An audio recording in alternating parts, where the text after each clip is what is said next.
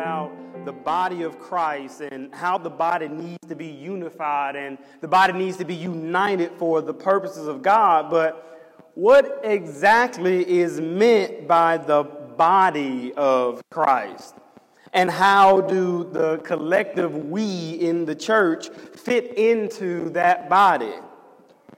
Well, the body of Christ begins with the bodies of the believers. How do I fit in it? And how can I personally ensure that we aren't just a collection of random parts and random people trying to be something that we aren't?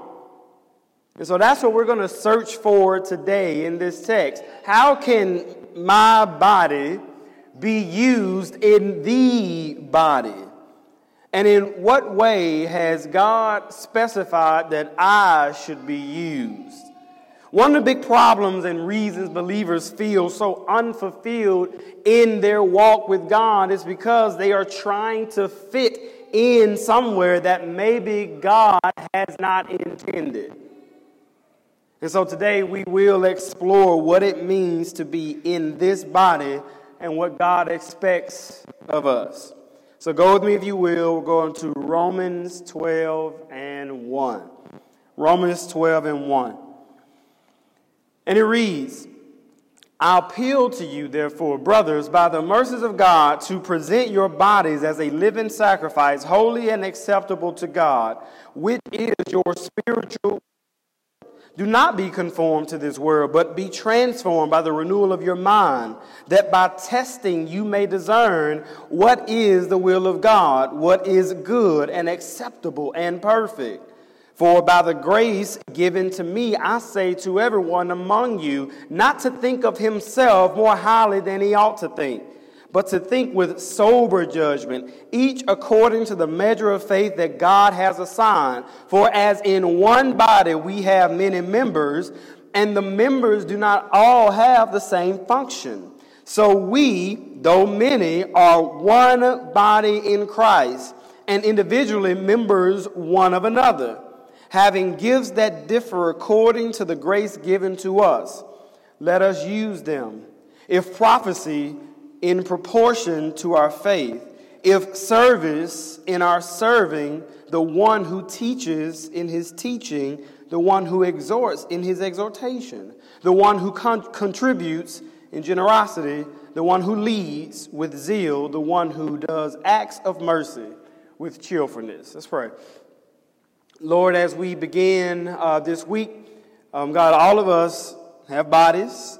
All of us are in this body. But not all of us know exactly what you expect of us. God, we have been placed here in the body of Christ, but in the bodies that you've given us with intention and with purpose. And that's not by mistake. God, help us as we hear the word, as we navigate, help us live the lives that you have called us to live. It's in Jesus' name we pray. Amen.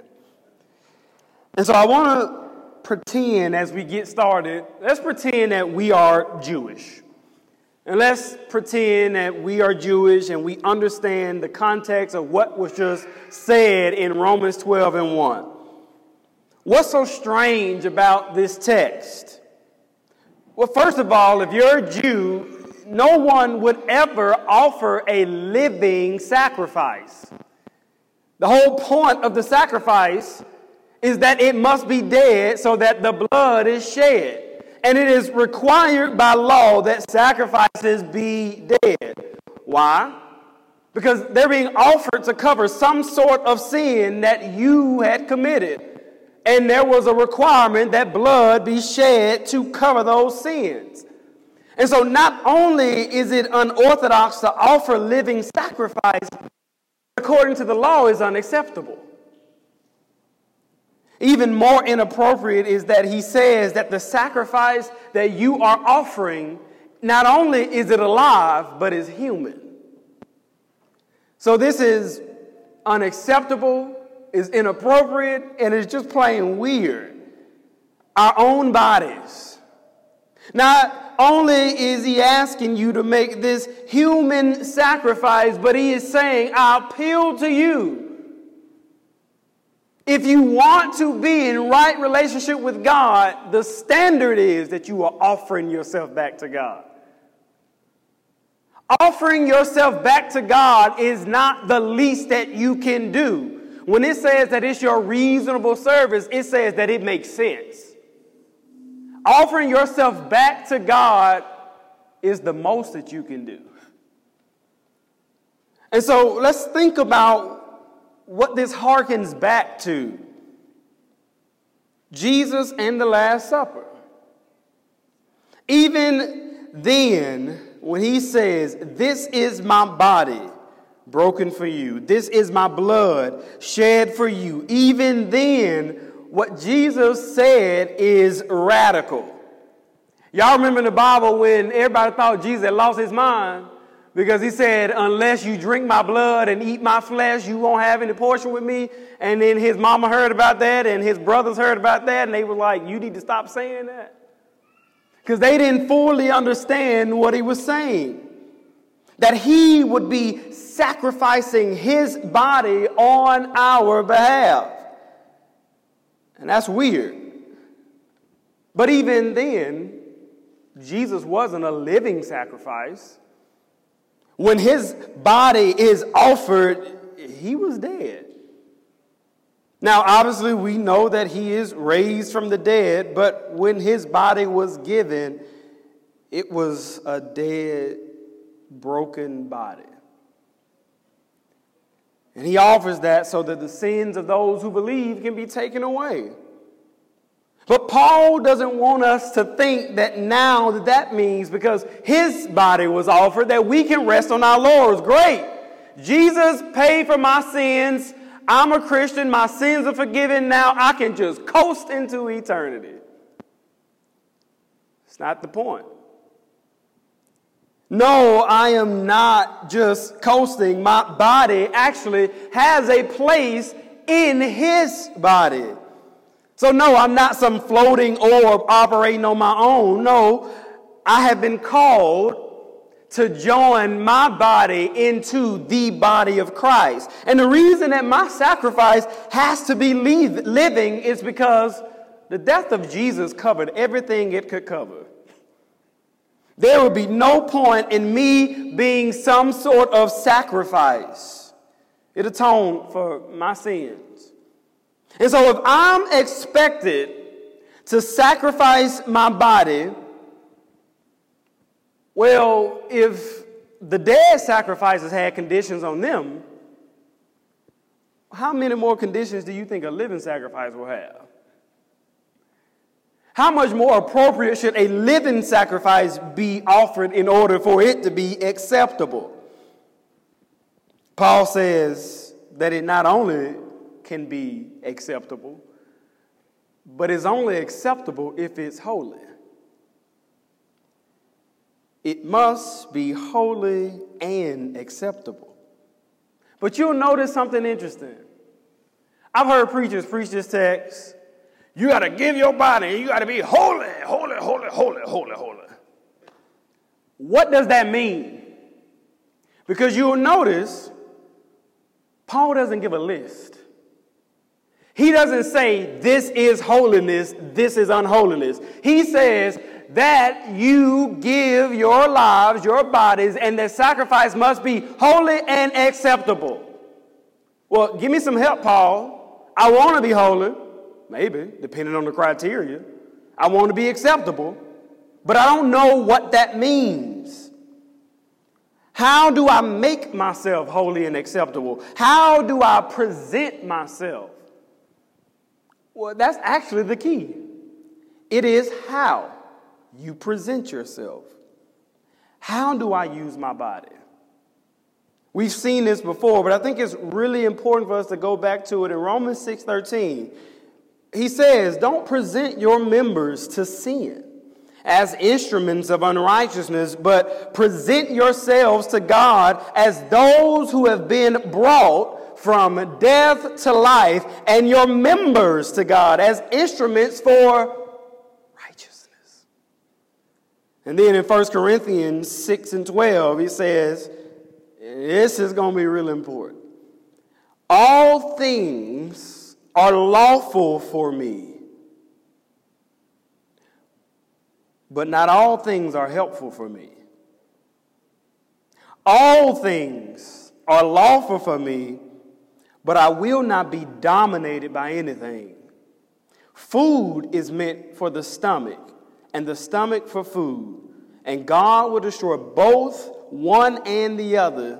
The body is not meant for sexual immorality, but for the Lord, and the Lord for the body. Y'all, what Paul does here is remarkable. He takes these two things that the body needs, two things that the body has been created to do, and he says for both of these things that they can either glorify God or defile the body. Ain't that crazy how he does that? That you could be doing something that God has called you to do that should be glorifying him, but if you do it with the wrong intentions or in the wrong manner, that the thing that was created to glorify God can actually defile you. And that's where that standard starts. Now, y'all notice he did something crazy here. He's comparing food and sex. Two things we like. And they probably, for most of us, seem like they are worlds apart, but they actually aren't. You probably would never compare eating food to your sexual appetite.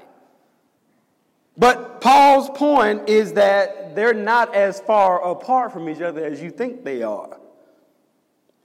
And so he says this to encapsulate how we know when something has gone too far for us. He says this: all things are lawful, but not all things are helpful. When talking with people, specifically kids at the school, they always want to know, what am I allowed to do as a Christian, and what am I not allowed to do? And I always tell them, look, y'all, like, it's so much deeper than what am I allowed to do. Yes, there are certain things and sins listed that we know. We know the 10 Commandments. We know that there are things that are always absolutely wrong, non-negotiables. But what about the things that aren't mentioned? What about the things that aren't named? Does it mean that I can freely do whatever I want to do because it's not listed? Well, no. And so I actually find it interesting, y'all. Don't condemn me. But I find it interesting that many Christians will harbor on someone smoking tobacco, something not mentioned in the Bible, but readily ignore things like gluttony that are mentioned in the Bible. Listen, the point is not that smoking cannot be sinful. It can be. But really, that's the point. Anything can be sinful. Anything can defile you, even if the original intention of the thing was for good. That's the larger point. Yes, smoking can be just as sinful as gluttony, and gluttony just as sinful as sexual immorality or watching too much TV or spending too much time on your phone. So the question isn't, what are the things I can and can't do? The question is this: are there things in my life that may not be sinful for you, but are for me? Are there things that aren't listed in the Bible that may still be sin for me? Are there things and convictions that I face that prevent me from being able to fully serve the Lord, from presenting myself holy and acceptable. Y'all, we will talk about all these sins and all these things, but how many of us are so overworked, so tired, so exhausted from chasing a dime that the Lord gets the remains of us? And we come to church on fumes to offer something that I'm not saying going to work is sinful, but the condition that work has put us in by the time it's Sunday or time for us to have any community or fellowship with God, how is it that a job is getting more of us than God? And then we come up here and we sing on E. We listen on fumes. And you think just because you do it is holy and acceptable. I'm not saying stop going to work. I'm saying all that you are giving that, you need to give it to God. That's it. All of the energies that we will place in other things, in friendships, relationships, marriages, our children, what if all the energy we were putting in those things were leaving us useless to God?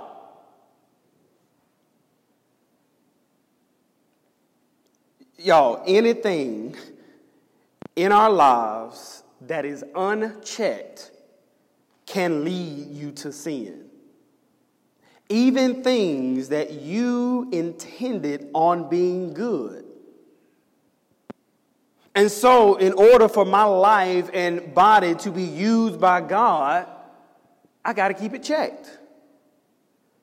I had some doctor's appointments recently, and one of the doctors I went to brought up a component of my blood work that just wasn't where it needed to be. It was lower than it needed to be. And so when I went back, because y'all know I already think I got every disease known to man. So when I went back and looked at that same blood work for the past few years, I wasn't just upset that it was low now. I was upset that it has been trending low for years. My problem was, if I knew that this was happening, I would have checked it years ago. I needed somebody to tell me who was an expert on the body, hey, this is going low. Oh, let me check that now. And now, because I didn't check it when I needed to, there are other things that I feel like I need to do in order to get it where it needs to be. Y'all, it really is the same with God. We need to make our business to subject ourselves to regular diagnostic checks with God.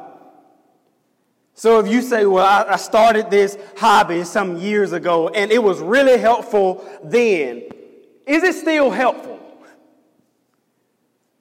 You know, things that start as hobbies or extra activities or those same things can lead to us putting more energy and faith in those things than God. And things that were helpful can become hurtful and harmful quickly. I developed this friendship some years ago. And it was helpful then, but have you kept it checked? Is it still as helpful now as it was then? So, how are we to perform these diagnostic checks? Well, y'all, it begins with the Word of God. And some basic questions. You know, when you go to the doctor, they have an external judgment to see how you're feeling, which is those labs. But they also ask you, how do you feel? How have you been sleeping? How is this going? So that they can measure up what the report says with what you're actually feeling. And so, yeah, I have the Word of God. That is the lab report. But I also have to question, but how do I feel? Because the other component to that number that was low, what concerned me is that I didn't even feel it. I was like, how can something not even be functioning as well as it used to, and I didn't even notice it?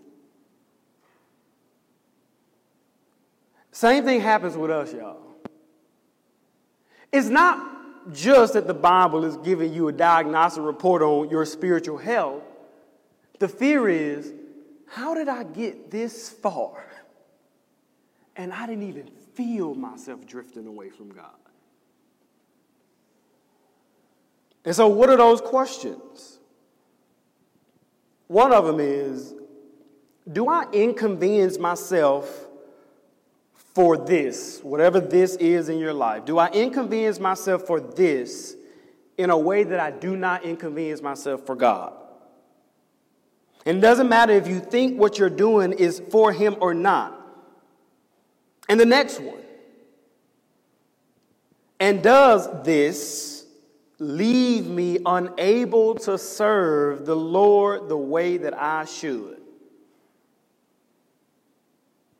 And this is why, though it is a bodily sacrifice, Paul describes it as our spiritual worship. The condition of the body that serves God is not divorced from the condition of the spirit that resides in it. And so I cannot offer something sacrificial bodily, a singing voice or raised hands or playing an instrument that isn't rooted in what is happening in my life spiritually. Matthew 5:23 is evidence of that. It says, so if you are offering your gift at the altar and you remember there that your brother has something against you, leave the gift there before the altar and go. First, be reconciled to your brother and then come and offer your gift. Y'all, the condition of our hearts affects the efficacy of our bodily service with God. Other than that, it's a lip service. And this is what makes a living sacrifice different than a dead sacrifice. You got to prepare it. You got to put it a certain way. You got to split it up and do all these things. But the condition of the spirit of that animal is insignificant. But that is not the case with us. If God is going to have our bodies, He must first have our hearts. That must first belong to Him. And He goes on to say, how will you know exactly what is acceptable to God? He says, by not conforming yourself to the world, but by having a transformed and a renewed mind. So to understand this, the key to me being able to serve the Lord with the whole of myself starts with my heart, which affects my mind, which affects my body. So why is Paul harboring so much on us individually being in an acceptable state? The reason is because there is purpose for us in the body of Christ. This is what he says further on in our text. He says, for by the grace given to me, I say to everyone among you not to think of himself more highly than he ought to think, but to think with sober judgment, each according to the measure of faith that God has assigned. For as in one body we have many members, and the members do not all have the same function. So we, though many, are one body in Christ, and individually members one of another, having gifts that differ according to the grace given to us. Let us use them. If prophecy, in proportion to our faith. If service, in our serving. The one who teaches, in his teaching. The one who exhorts, in his exhortation. The one who contributes, in generosity. The one who leads with zeal. the one who does acts of mercy with cheerfulness. Y'all, every single person in this room has been gifted with a set of gifts and skills that aren't just for you, but they were created for the body of Christ. And before you can be used in the body, you must be conditioned to be in the body. Renewing your mind, transforming your mind, entering the body, not thinking more of yourself than you should. Not thinking that you are the end-all, be-all of the functionality of the church. Not thinking that when you don't come or you don't move or you don't operate, that things end with you. But rather seeing yourself in proportion to the rest of the body. When you think about your body, there are probably a few parts of it that you think are the most important parts. You probably think, yeah, my heart, I can have some stuff go wrong with my big toe, but not my heart. It's not the same. My brain, I need that working. My lungs. But when getting into the weeds of it, you start to realize that little big toe that you don't think is as significant as your heart, let that big toe get an infection. And let that little big toe get septic. What started here in what you thought was an insignificant part of the body has just done what? It's affected the whole body. You start to realize, I don't really have any part in my body that cannot function well and it not affect the rest of me. That it won't set off a chain reaction. And so you realize that the heart isn't any more important than the kidneys or the pancreas, and you never really think about any of these parts working well until they don't. Let some stop working. Then you realize, oh, it's real important. But more importantly, when something doesn't function the way that it should, the reason the rest of the body suffers is because it puts stress on the other parts of the body that are functioning well. And guess what happens to those? Well, they spend most of their time compensating for what doesn't work, that they can't work the way they're supposed to work. And all of a sudden, this previously well-functioning body is dying from the inside, one failed organ after the next. Or, I don't know if this has ever happened in any actual body, but can you imagine if your lungs started trying to function like your brain? The brain starts to try to function like the stomach. What happens to the body then? Thus, he says, whatever you have been called to do with your body, in the body, you do that well. You do not need to be the jack of all trades in the body of Christ. He has called you to do something, and it may not be being up here, but it is so valuable to the rest of the body. And I'm telling y'all, yesterday was a testament to that. There were 400 people in this church yesterday. 400 people. All I had to do was preach. People got up here, they cleaned up, they cleaned bathrooms, they ushered, they served, they took care of people, they washed out. All I could think about was preaching a sermon to the 400 people who were living in the sanctuary. Nobody who went to our bathrooms knew who did it, but somebody did it. And because the rest of the body was functioning the way that it was functioning, I could get up here and do what the Lord has called me to do. There are no insignificant parts in the body.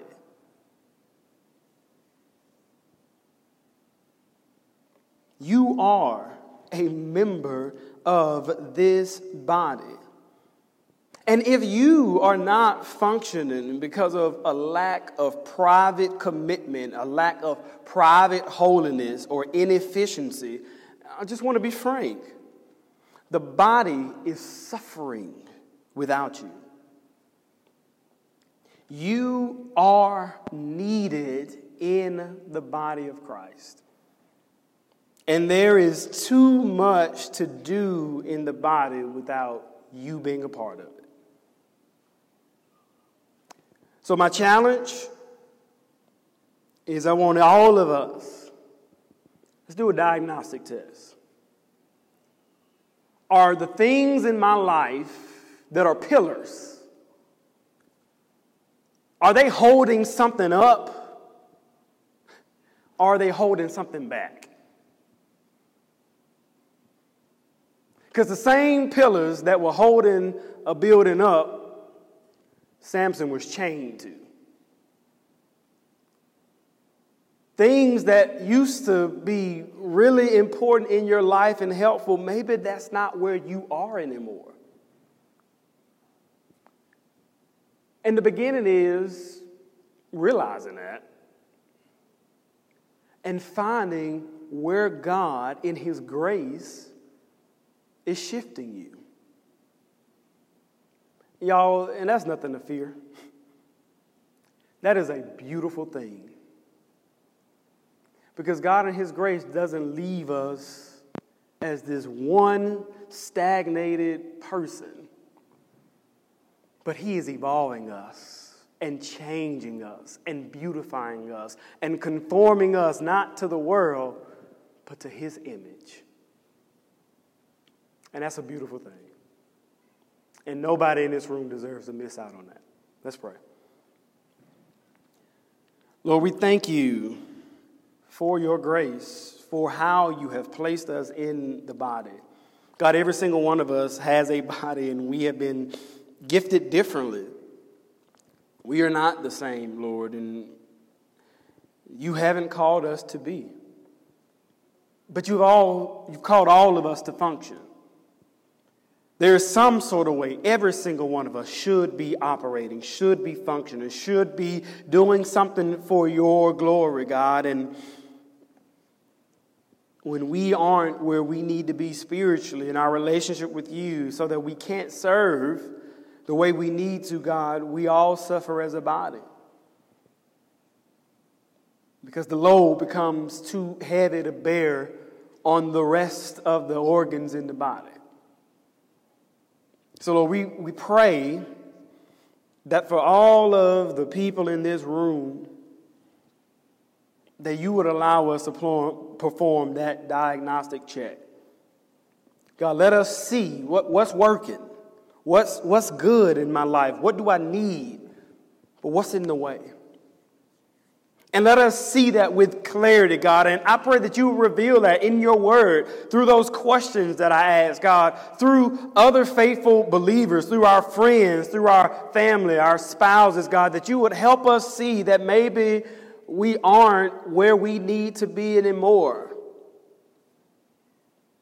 but that where you are taking us is just as beautiful, as God-honoring, and as glorifying as where we were.